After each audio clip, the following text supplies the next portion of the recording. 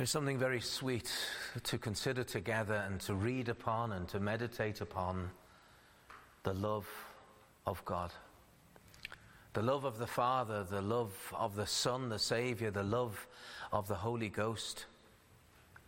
It's a very sweet doctrine to consider. And this verse here, verse 21, it overflows with, it's bountiful with the truths of the love of God. And it speaks of the Father's love, and it speaks of the Saviour's love. But it also hints at the Spirit's love, for it is the Spirit that comes. It's the Spirit that applies within our hearts the redemption that has been purchased by Christ. It is the Spirit that opens our hearts that we would understand. It is the Spirit who is mentioned in the selfsame chapter as the Comforter given by the Father in the name of Jesus to the people of Jesus. Coming to comfort. And it's not just that word comfort as in to make us feel better, although it has that aspect. The literal meaning is the idea of strengthen. That he comes to strengthen the people of Jesus.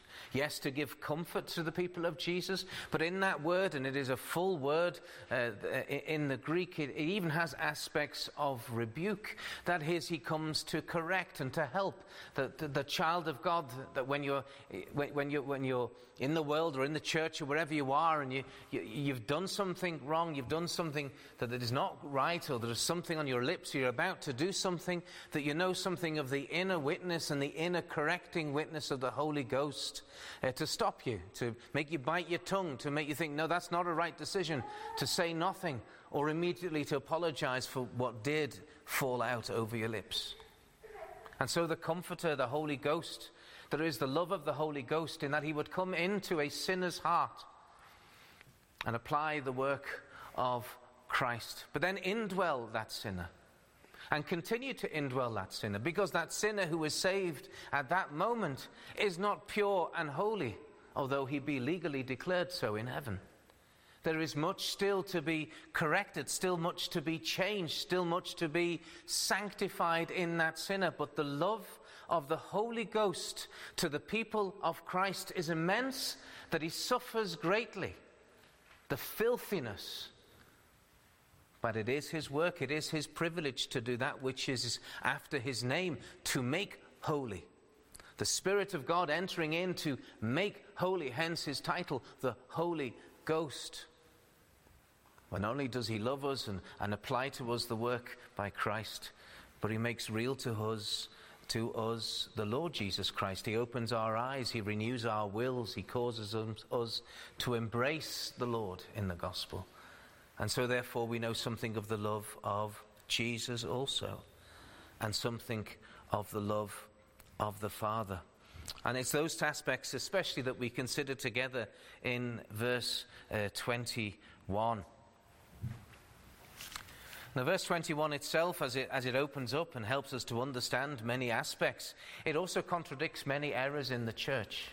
This love of God, this true love of the true God, received through the true gospel and the one true Saviour. And as we will open up the word with the Lord's help, we will see that. There are many aspects in the church. Legalism is one, where the commandments of Christ are used and misused in order to buy or bribe God to obtain salvation, contrary to the gospel of God's grace. There's another error that's in the church, or a heresy we could say, that's hinted at in verse 21, which is something called antinomianism. Those that say that Christ died for you, Christ died for your sins so that you could break the law. There are no 10 commandments for a Christian, is what antinomianism teaches. Of course, that is not just, that's certainly not error, that's heresy. No, Christ died for our sins to make us holy. That is the desire of God, that his people would be holy as he is holy. A couple of aspects that are really pointed at in verse 21 when we consider them is something called easy believism. Easy believism, very strong in the evangelical world in North America, but also in Europe, it has to be said. Easy believism, a twisting of Scripture, where we have then true repentance and faith are replaced by merely saying a prayer. Merely saying a prayer, and no change takes place, because no change has been desired to take place. There is no turning away from sin, and there is no turning to Christ. There's merely saying a prayer, and apparently you're good to go, but there is no love of Christ. There is no love of the word of Christ, and many do not even attend church, but have a false hope, which, to quote the confession, will die with them. And related to easy believism is we have something called carnal Christianity. Carnal Christianity, these are not terms that they would use themselves, of course, but carnal Christianity is this, where the sinner seeks salvation from Christ, but denies his lordship. Denies the lordship of Christ in their life and over them, but is happy to be saved. And such believers, such professing Christians, think that they have a choice in the matter. You don't. You either have Christ as Savior and Lord and everything, as elder brother, as friend, as God, as teacher, as prophet, as priest, as king, and all these many titles and offices that the Lord holds above and for his people, or you have nothing. You have nothing. Peter mentions in 2 Peter 3 and verse 18, "But grow in grace and in the knowledge of our Lord and Saviour Jesus Christ. To him be glory both now and forever. Amen." Lord and Saviour. Not either or. Not either or. But both. We must have the whole of Christ to have a whole salvation. And so it is in our text today that Christ makes it very clear that the love of God and obedience to his word and salvation and sanctification are not some pick-and-mix idea, but they form one whole, one gospel package whereby Christ must be Saviour and Lord, else he remain your judge. Else he would remain your judge. And so with the Lord's gracious help, let us examine from John 14 and 21 something of Christ's love received and requited. Christ's love received and requited. Requited just means returned. That we receive the love from Christ and we return it to him.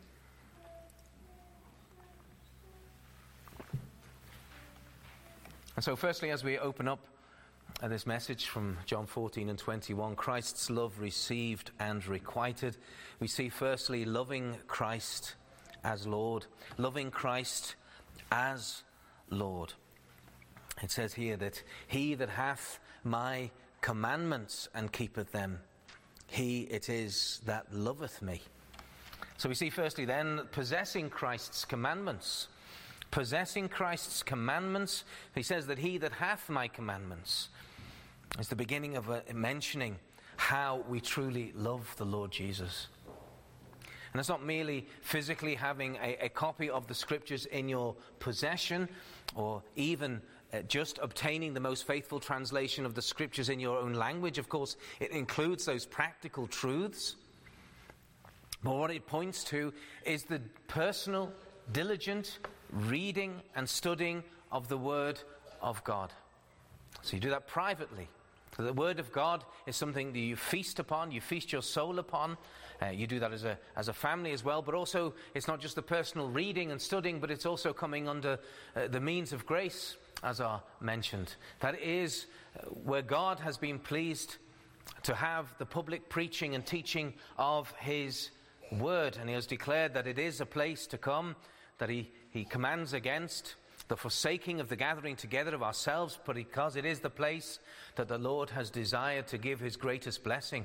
He has said, where two or three are gathered in my name, that there he will be. Also that Christ is present with his church when they gather together in his name. And so he would desire to have that word opened and have that word blessed to us in a much more powerful way.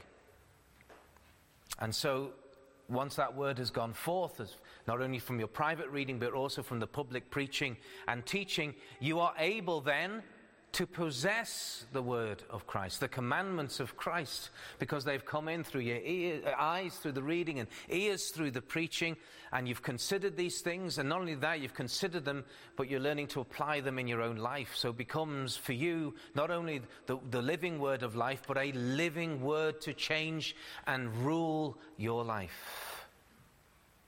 Because by possessing God's word in that way, it will have an effect upon the child of God. It will have an effect. That is the promise of God. I mentioned it in the prayer also. So with possessing Christ's commandments, he that hath my commandments. But we see, secondly, keeping Christ's commandments, which flows forth, of course. Not only having them, not only hear it preached and having it, but being doers also of the word. He that hath my commandments and keepeth them. He doesn't give us the option. He doesn't say those that have the commandments, those that come under the preaching of the word, those that may have a regular reading of the word is insufficient. See, he that hath my commandments and keepeth them. It's not just having an intellectual nodding acquaintance. Yes, this is the word of God. No, this is the word of God himself. And therefore, if he is the creator, if he is the king, then I am to be subject to him. So we're to be observant of the word. We're to be vigilant. We are to practice the word. We are to see, Lord, where is the practical application of what I read, and what am I to do? What am I to do? How am I to keep thy word? How am I to keep thy commandments? Because if we're observant of God's word, we will be subservient to his word. We acknowledge then that this is the word of God. He is my lawgiver, and I am to be subject to his word, not subject to personal interpretation or it's subject to human reason, but subject to his word. Because if we say that Christ is our Lord, and this is where we come back to what I mentioned in the introduction, if we confess that Christ is Lord, then we confess that Christ is our Lord, and that his word then is law. And it's the law that we would obey. And that's essentially what the Lord is saying, is if you say that I am your Lord, then my word is law, and then you are to obey, because his law is not grievous. It is not grievous, the commands that he's commanded us to do. If we think of the 10 commandments, each of those commandments is a command for us to love. Thou shalt have no other gods before me, because you are loving the one true and living God, and you're having no other gods, which of course is hate. It's called spiritual adultery. There's so many things around about that, but the Lord asks us 10 times that we are to love. We are to love the worship that he has revealed in his word, and not to go after statues and images. We are to love his name and his titles and his attributes, everything that's connected with him that we are to love, which would also include his people. We're to love his day. We're to love the separating of that day when we can have that sweet fellowship with the Lord. We're to love his day. We're to love the parents that he has given us. We're to love the authorities that he has put above us. We may not be pleased with everything that they do, and yet there's still to be a love toward them. We are to love our neighbor and not cause them harm or murder them, or even murder ourselves. And so we can continue, and maybe we should. We are to love our spouse, and we are not to commit adultery against them. And if we're not married, we're still to love our future spouse, if the Lord would give us one, and keep ourselves pure and holy for them. And we are to love our neighbor's property and respect their possessions and not steal from them. We are to respect our neighbor's honor and reputation. And we're not to lie about them. We're not to lie towards them. We're to therefore love the truth that God commands. And finally, we are to love everything that is our neighbors, and love them, and love God who has given them all that he has given them. Love the Lord, thou hast blessed that person with so much more than thou hast blessed me. Help me to be humbly grateful for what thou hast granted me. So we would not covet. We would not be murmuring against God. We would not be spiteful towards our neighbor who has received greater blessings than ourselves. realizing that anything that we have has been given by a good and kind God. So even in that moral law, we understand these are not laws that are there to crush us. His law is not grievous. No, his law is a law of love. That we would love the Lord in all these different ways, and we would love our neighbor as ourselves in all these different ways. And therefore Christ, who is the Lord of love, demands that we would keep his law. If we do not keep his law, what does that make us? Yes, it makes us lawbreakers. It makes us immoral. Any of those 10 commandments broken makes us immoral, not just the 7th commandment. But what it means is that if we are lawbreakers and this law is good and this law is holy and this law is a law of love, what does that make us? It makes us evil. It makes us wicked. It makes us hateful. And that's contrary not just to the law of Christ, that's contrary to Christ. And therefore he that hath my commandments and keepeth them, he it is that loveth me.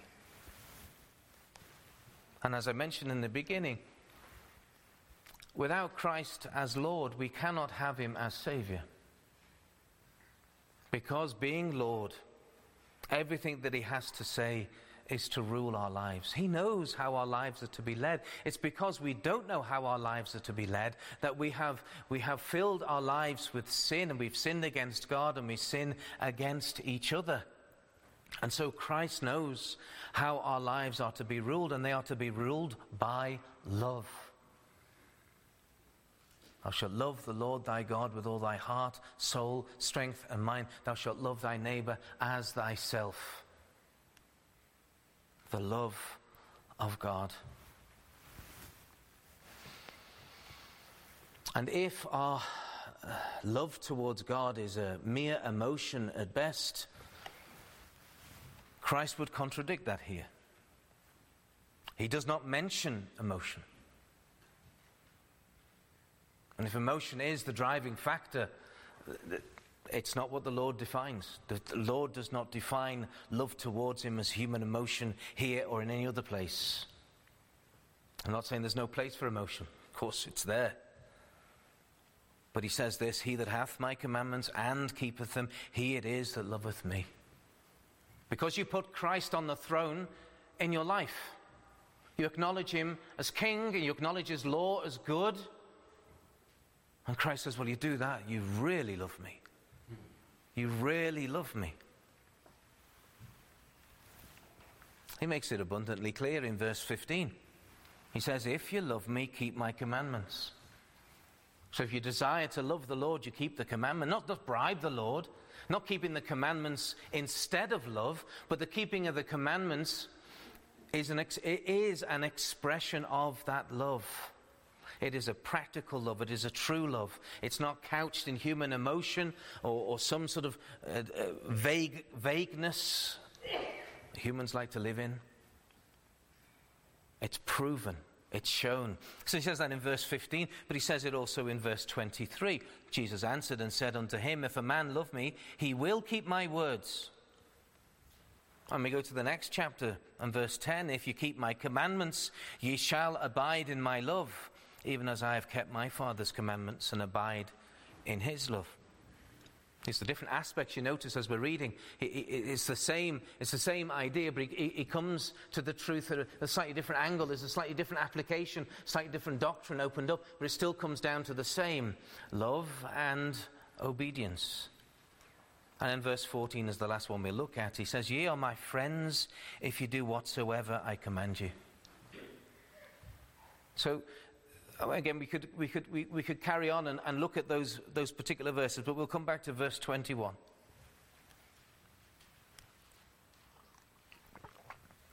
The Lord Christ says this then, it is a sign and it is a mark of a true convert to obey the word of God. To know it, first of all, he that hath my commandments, you've got to know them and be acquainted with them, that the knowledge of Christ would do you good, as Peter mentioned, as I quoted in the introduction. But you're to keep them. You've got to know them before you can keep them. And so if you're ignorant of the Scriptures and what the Scriptures tell you to live, And you could be sinning against the Lord. There are commandments in the Scriptures, and the Lord says, keep these commandments out of love toward me. And we know there are commandments that we may not keep. But we must. We must. The Lord is gracious. The Lord is long-suffering. And so, as I said, it is a sign and a mark of a true convert, not that you're able to keep every commandment perfectly, because that does not exist, but that you desire and attempt to live out the commandments of Christ, seeking the help from God, seeking the strength, seeking the help of the Holy Ghost, of course, who is that strengthener. Your desire and attempt to keep those commandments is, of course, because you love him. You love the Lord. I know you might say, preacher, you've preached on something very similar many times. And I must answer yes, because it keeps on coming up in the Scriptures all the time. The Lord obviously wants me and you to understand this and to apply it more and more. Christ is not interested in lip service. Our brother was talking about the Roman Catholic Church this morning in the adult Bible class. And in many ways, the Roman Catholic Church is an example of a church that's in many ways happy with lip service. As long as you're attending, as long as you come and you're paying your money, they don't care about your soul, to be honest. But Christ is interested in your soul. He doesn't want lip service. He doesn't want hypocrisy. He doesn't want actors in his church. You either belong to him, heart and soul, and body and soul, and with all your heart and with all your mind, with him as your Lord and your Savior, or you don't. Because Christ demands your love. That's what we see here. Demands your love. Christ, can I say, he deserves your love. But also this, Christ desires your love. And he reveals here how we are to give him our love. Not in word only, not in emotion only, but keeping all of his commandments. So as I've mentioned, he is to be your king, he is to be your Lord, he is to be your lawgiver, and not in name only. Let Christ, if you say that Christ is your Savior, you say that you love Christ, then what a beautiful thing to be able to say. That you love the Lord Jesus Christ, that you know something of the love of the Lord Jesus Christ in your heart, then Christ is to rule your mind. He is to rule your heart. He is to rule your desires. He is to rule your tongue. He is to rule your time. He is to rule your actions. Because if Christ does not rule them, who does? Your carnal nature, ruled as it is by the devil. Now, it may be that by God's grace you can say 80% of my life I know ruled by Christ, and if it is that much, hallelujah for the grace of the Lord. But who rules that 20%? Everyone who is a true child of Christ must confess there are many parts of life that are not ruled by Christ. They're ruled by a personal desire or laziness or indifference towards sin, and we think that sin's not too bad. And as I'm preaching you, I'm being fully convicted myself. And yet Christ, and we say that he is King, and we say he is Lord, and we say he is our Savior, then let him rule. He is not a tyrant. He does not abuse his power, but nailed himself to the cross to save you, which gives him the right to rule you, because he is a sweet king. He is a righteous king. He is a patient king. He is a good king. And if you do not allow him to rule every part of your life, then you're allowing the devil to rule that part of your life. But Christ came to set you free from sin and from Satan. He said it himself in John 8 and verse 36. He says, if the Son therefore shall make you free, you shall be free indeed. And how are you free from those besetting sins and those bosom sins and that wickedness that is so ingrained within you? You have his commandments and you keep them in order to love him.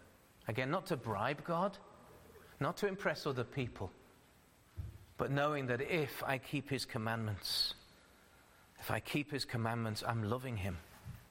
I'm loving him. In accepting Christ's terms of his lordship, that's how you show that you love him. A love that befits him as Lord and as Saviour. Why? Because he first loved you. Because he first loved you and he humbled himself for you and he suffered and died for you. And remember this from the preaching of Hebrews 7 and verse 25. He ever liveth to make intercession for you. If you lie so heavily upon the heart of Christ, cannot his word and his rule lay heavily, in a good sense, upon your heart? May it not direct your life. May it not shine through you in your life. That is loving Christ as Lord. But then the Lord, our sweet Saviour, moves on in his teaching and says this, and speaks of receiving the Father's love. Receiving the Father's love. He that hath my commandments and keepeth them, he it is that loveth me. And he that loveth me shall be loved of my Father.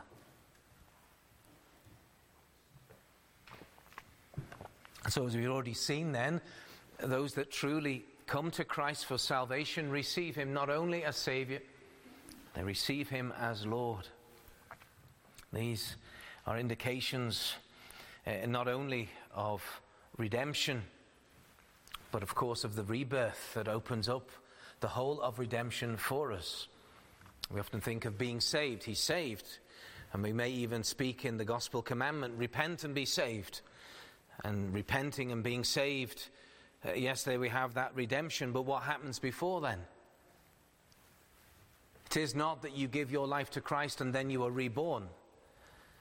The fact that you can hear the gospel message and you desire to repent and you do repent and you do believe is a fruit and a sign that God has rebirthed you.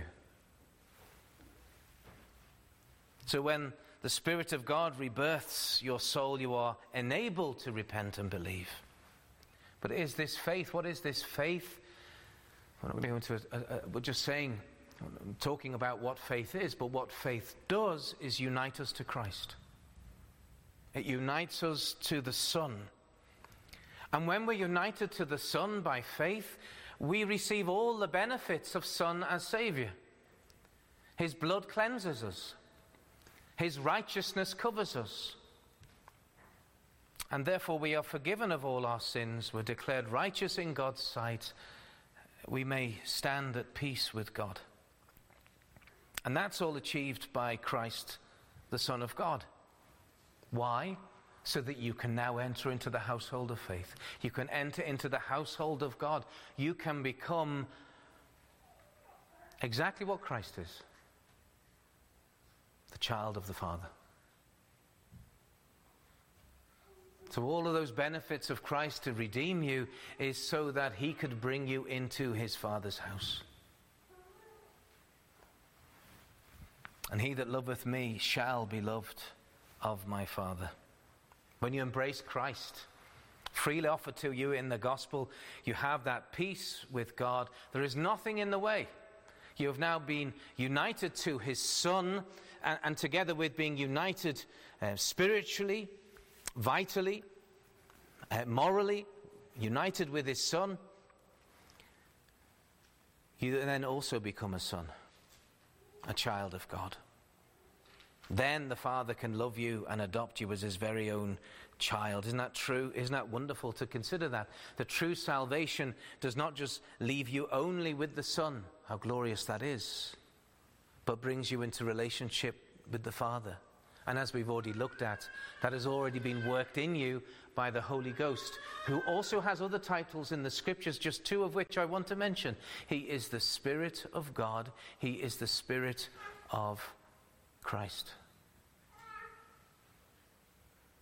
So here we have the Spirit, and we have applying the work of the Son, and when that work is applied to you, you then come into the family of God, and the Son's Father becomes your Father.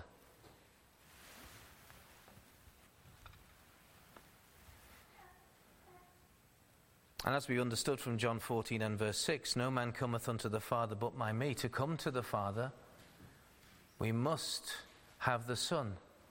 But see also the work of the Son is to bring us to the Father.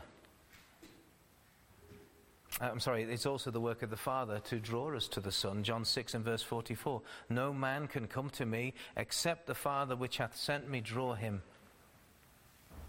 So the Father draws you to Christ through his Spirit, and then the Son draws you to the Father so that Christ can bring them to him. And now that there is peace through the Son with the Father, there's absolute peace. There is absolute forgiveness of sin. There is nothing. There's no sand in the ointment. Even something as small as that. There is nothing that would cause any lack of peace. Because the wrath has been paid for. There is no wrath, which means that you have peace with God, which means that all the love of God can flow freely through the Son and to you. And therefore you now receive all these things from the Father. You receive his love, you receive his compassion, you receive his patience, you receive his pity, you receive his kindness. You also receive his chastisement as a loving Father to correct you, to bring you back onto the straight and narrow, as it were. To make you more and more like his only begotten Son. You've been brought into his household. And we are to become more and more like his only begotten and ever beloved Son. And what's so glorious more about this Heavenly Father is that he will never reject you. He will never reject you. He will never despise you. He is a good Heavenly Father. He has a sweet nature. He has a good heart. Remember, the Lord said to Philip, he says, Have I been so long time with you, and yet hast thou not known me, Philip? He that hath seen me hath seen the Father. Because he and the Father are one. He is as good as Christ. He is as compassionate as Christ. His love is as sweet as Christ's. And he loves you because you love his Son. He loves you because you love his Son, and you prove that you love his Son by keeping his Son's commandments. He that hath my commandments and keepeth them, he it is that loveth me, and he that loveth me shall be loved of my Father. We do not merely have to accept this as an intellectual knowledge. Say, yes, of course, the Bible says so, and I will understand it, but we may know it personally. The Father. We know something more of the Father's love. It says, he that loveth me, and he that loveth me, by keeping my commandments, shall be loved of my Father. What does that mean then? Well, it's the future tense there. Shall be loved. The idea as the more and more that we subject ourselves and our lives and our thoughts and our words to the word of Christ, what does that mean? It means we may enjoy and we may experience more and more of the Father's love towards us. These bosom sins, these besetting sins, these bad attitudes, these unbiblical ways of doing things are standing in the way between us and God. And when they're cleared out the way, when they are repented of, when they are understood that it's not according to the Scriptures, this is not the rule of Christ, but the rule of the flesh or the rule of Satan, and by God's grace we remove them out the way, what does that mean? That means our hearts and our lives and our souls are more and more open to receive the love of the Father. And he that loveth me shall be loved of my Father. Could you say, is that a reward for gospel obedience? Yes. Yes. You haven't earned anything. You've already been saved, and you've come into a relationship with the Father, and the Father sees how you love the word of his Son, how you love his Son, and you prove it by your obedience and being subject to him as King and Lord and all these other things. But he sees that your understanding and your experience of the word of Christ means that you become more sensitized, you become more sanctified, and to use a more general term, you become more gracious.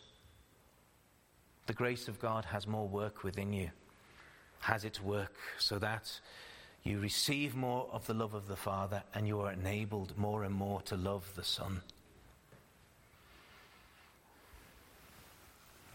So we therefore can speak of a growth in love and a growth in grace towards God, and a growth in experiencing the love of the Father, the Son, and the Holy Ghost. Loving Christ as Lord, first point. Secondly, receiving the Father's love, and finally, experiencing more of Christ. Experiencing more of Christ. So he says, he that hath my commandments and keepeth them, he it is that loveth me. And he that loveth me shall be loved of my Father, and I will love him, and will manifest myself to him. Notice the logic that the Lord reveals to us in that verse. He says, having and keeping Christ's commandments is loving Christ. He then says, whoever loves Christ will be loved by Christ's Father. And then he says, then Christ will love him and reveal himself more to him. All of which is preceded by the work of the Spirit, as has already been mentioned. I think we can understand these steps as we come to look at the very last point, and I will love him and will manifest myself to them. We can understand in those two ways that something, firstly, in terms of the gospel. In terms of the gospel, when the gospel comes to the sinner and the sinner comes to God and obeys the command of Christ to repent and believe. That commandment, that gospel commandment is obeyed. And there's a complete change, of course. That the Father loves them and embraces them and adopts them.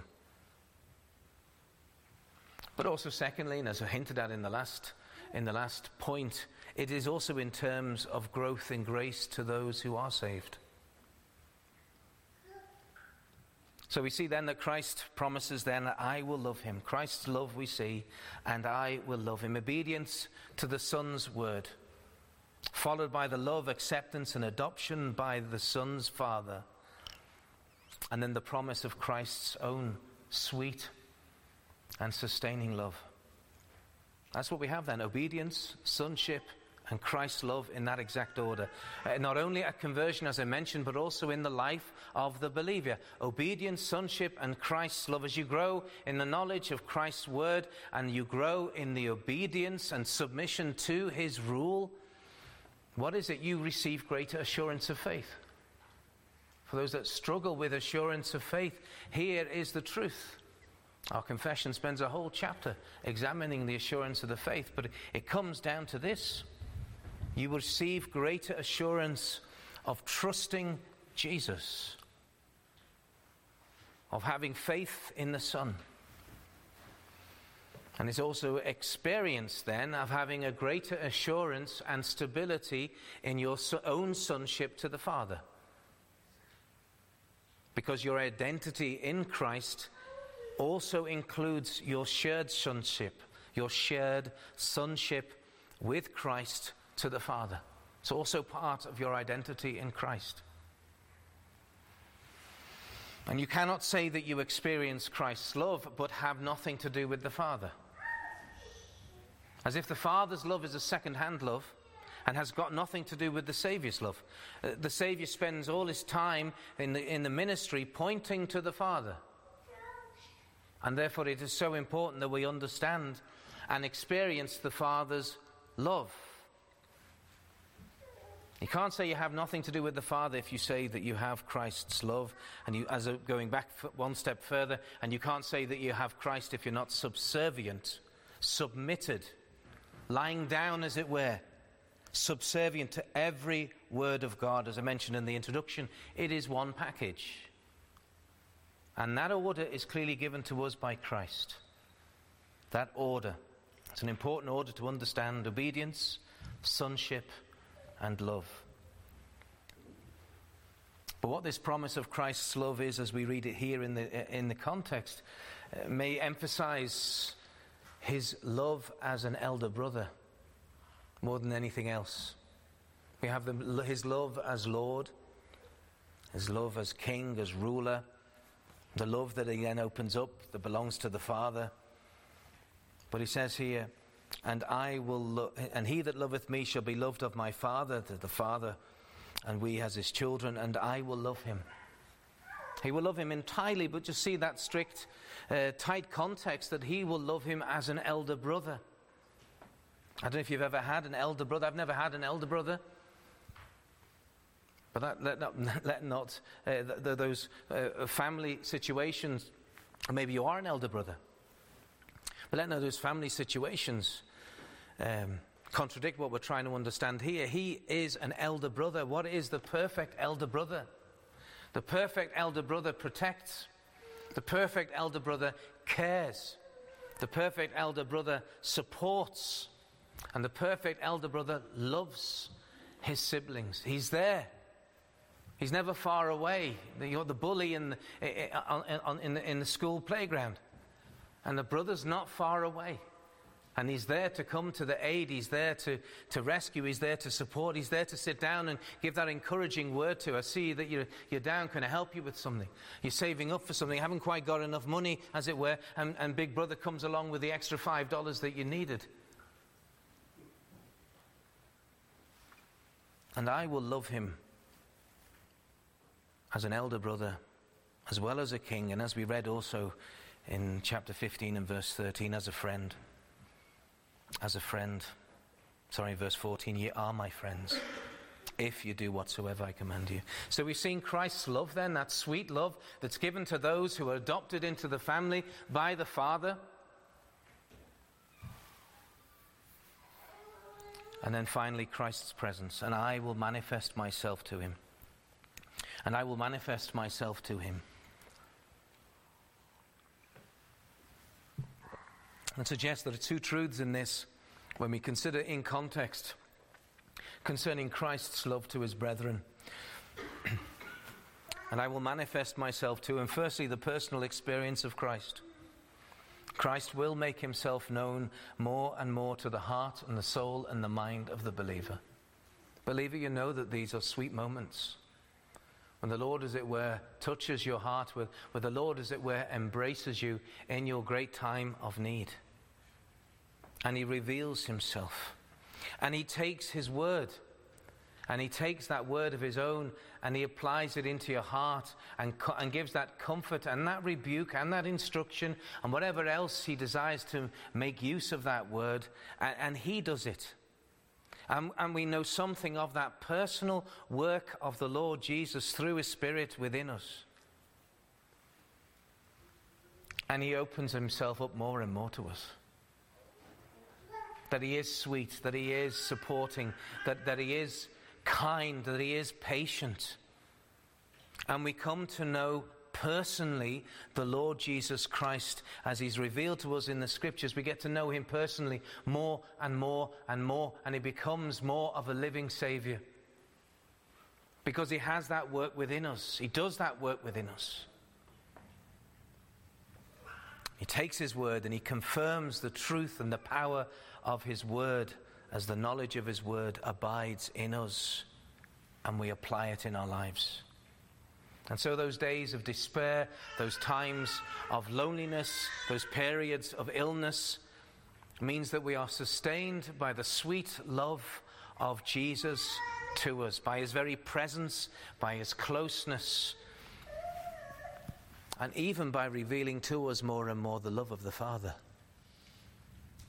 But finally then the personal, not only the personal experience of Christ, but the personal expression of Christ-likeness. Because as Christ draws close, as he makes that word of his more living, as he makes us more hungry for the word and for sanctification by the word and obedience, subservience to his word, it has a great effect within us. So all these truths about the experienced love of Jesus and the Father and the work of the Holy Ghost is all wonderful, but it has an effect upon those who are truly saved. It has a powerful effect.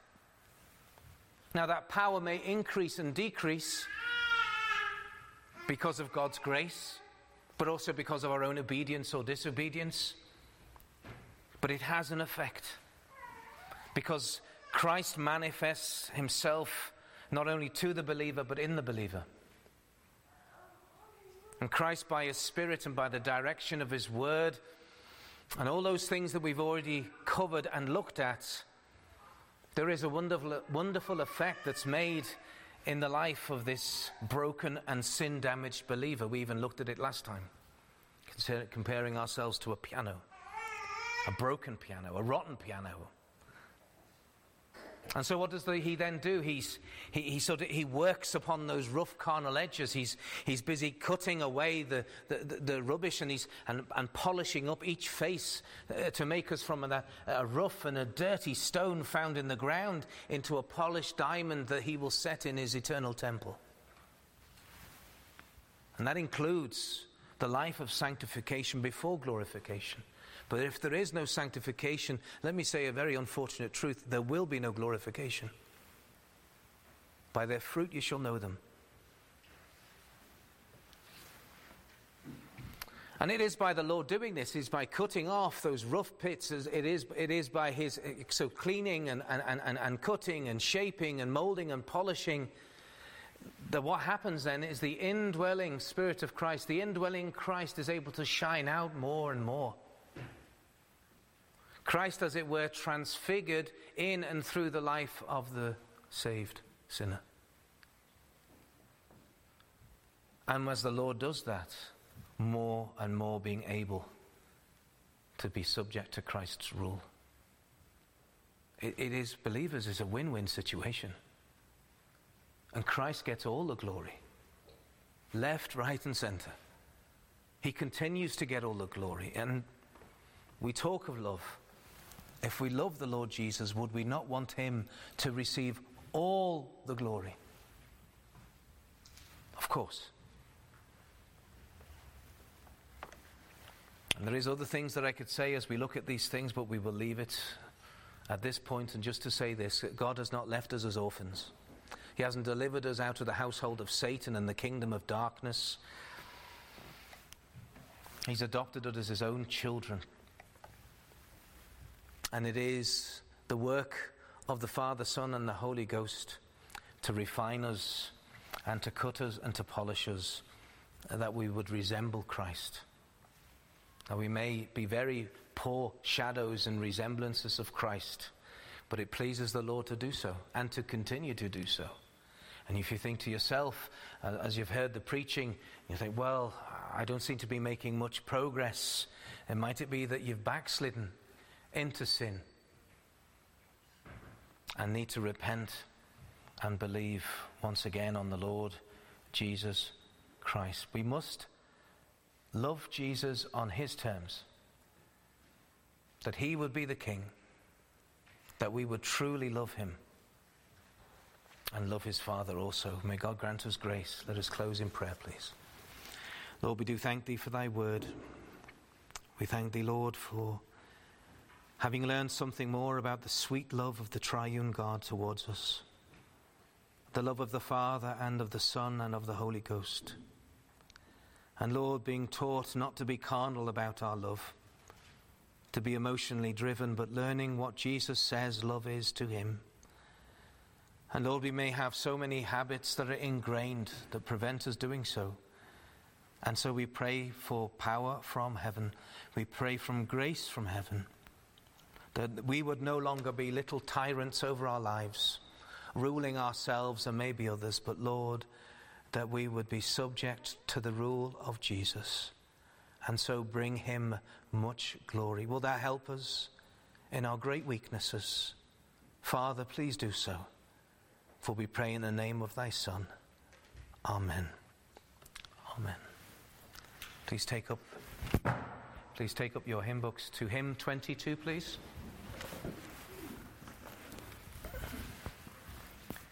Hymn 22, Great is thy faithfulness, O God my Father. There is no shadow of turning with thee. Thou changest not, thy compassions, they fail not. As thou hast been, thou forever wilt be. Let us sing of the glories of the faithful and unchanging God we've just been preaching of. Stand to sing hymn 22, please.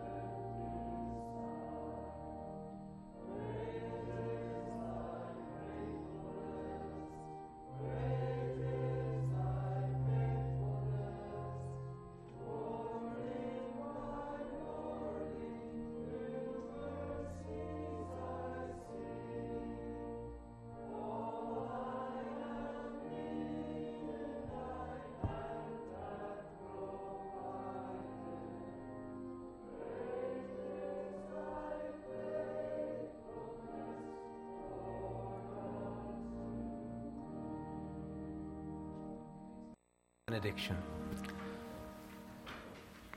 The grace of our Lord Jesus Christ, and the love of God, and the communion of the Holy Ghost be with you all. Amen.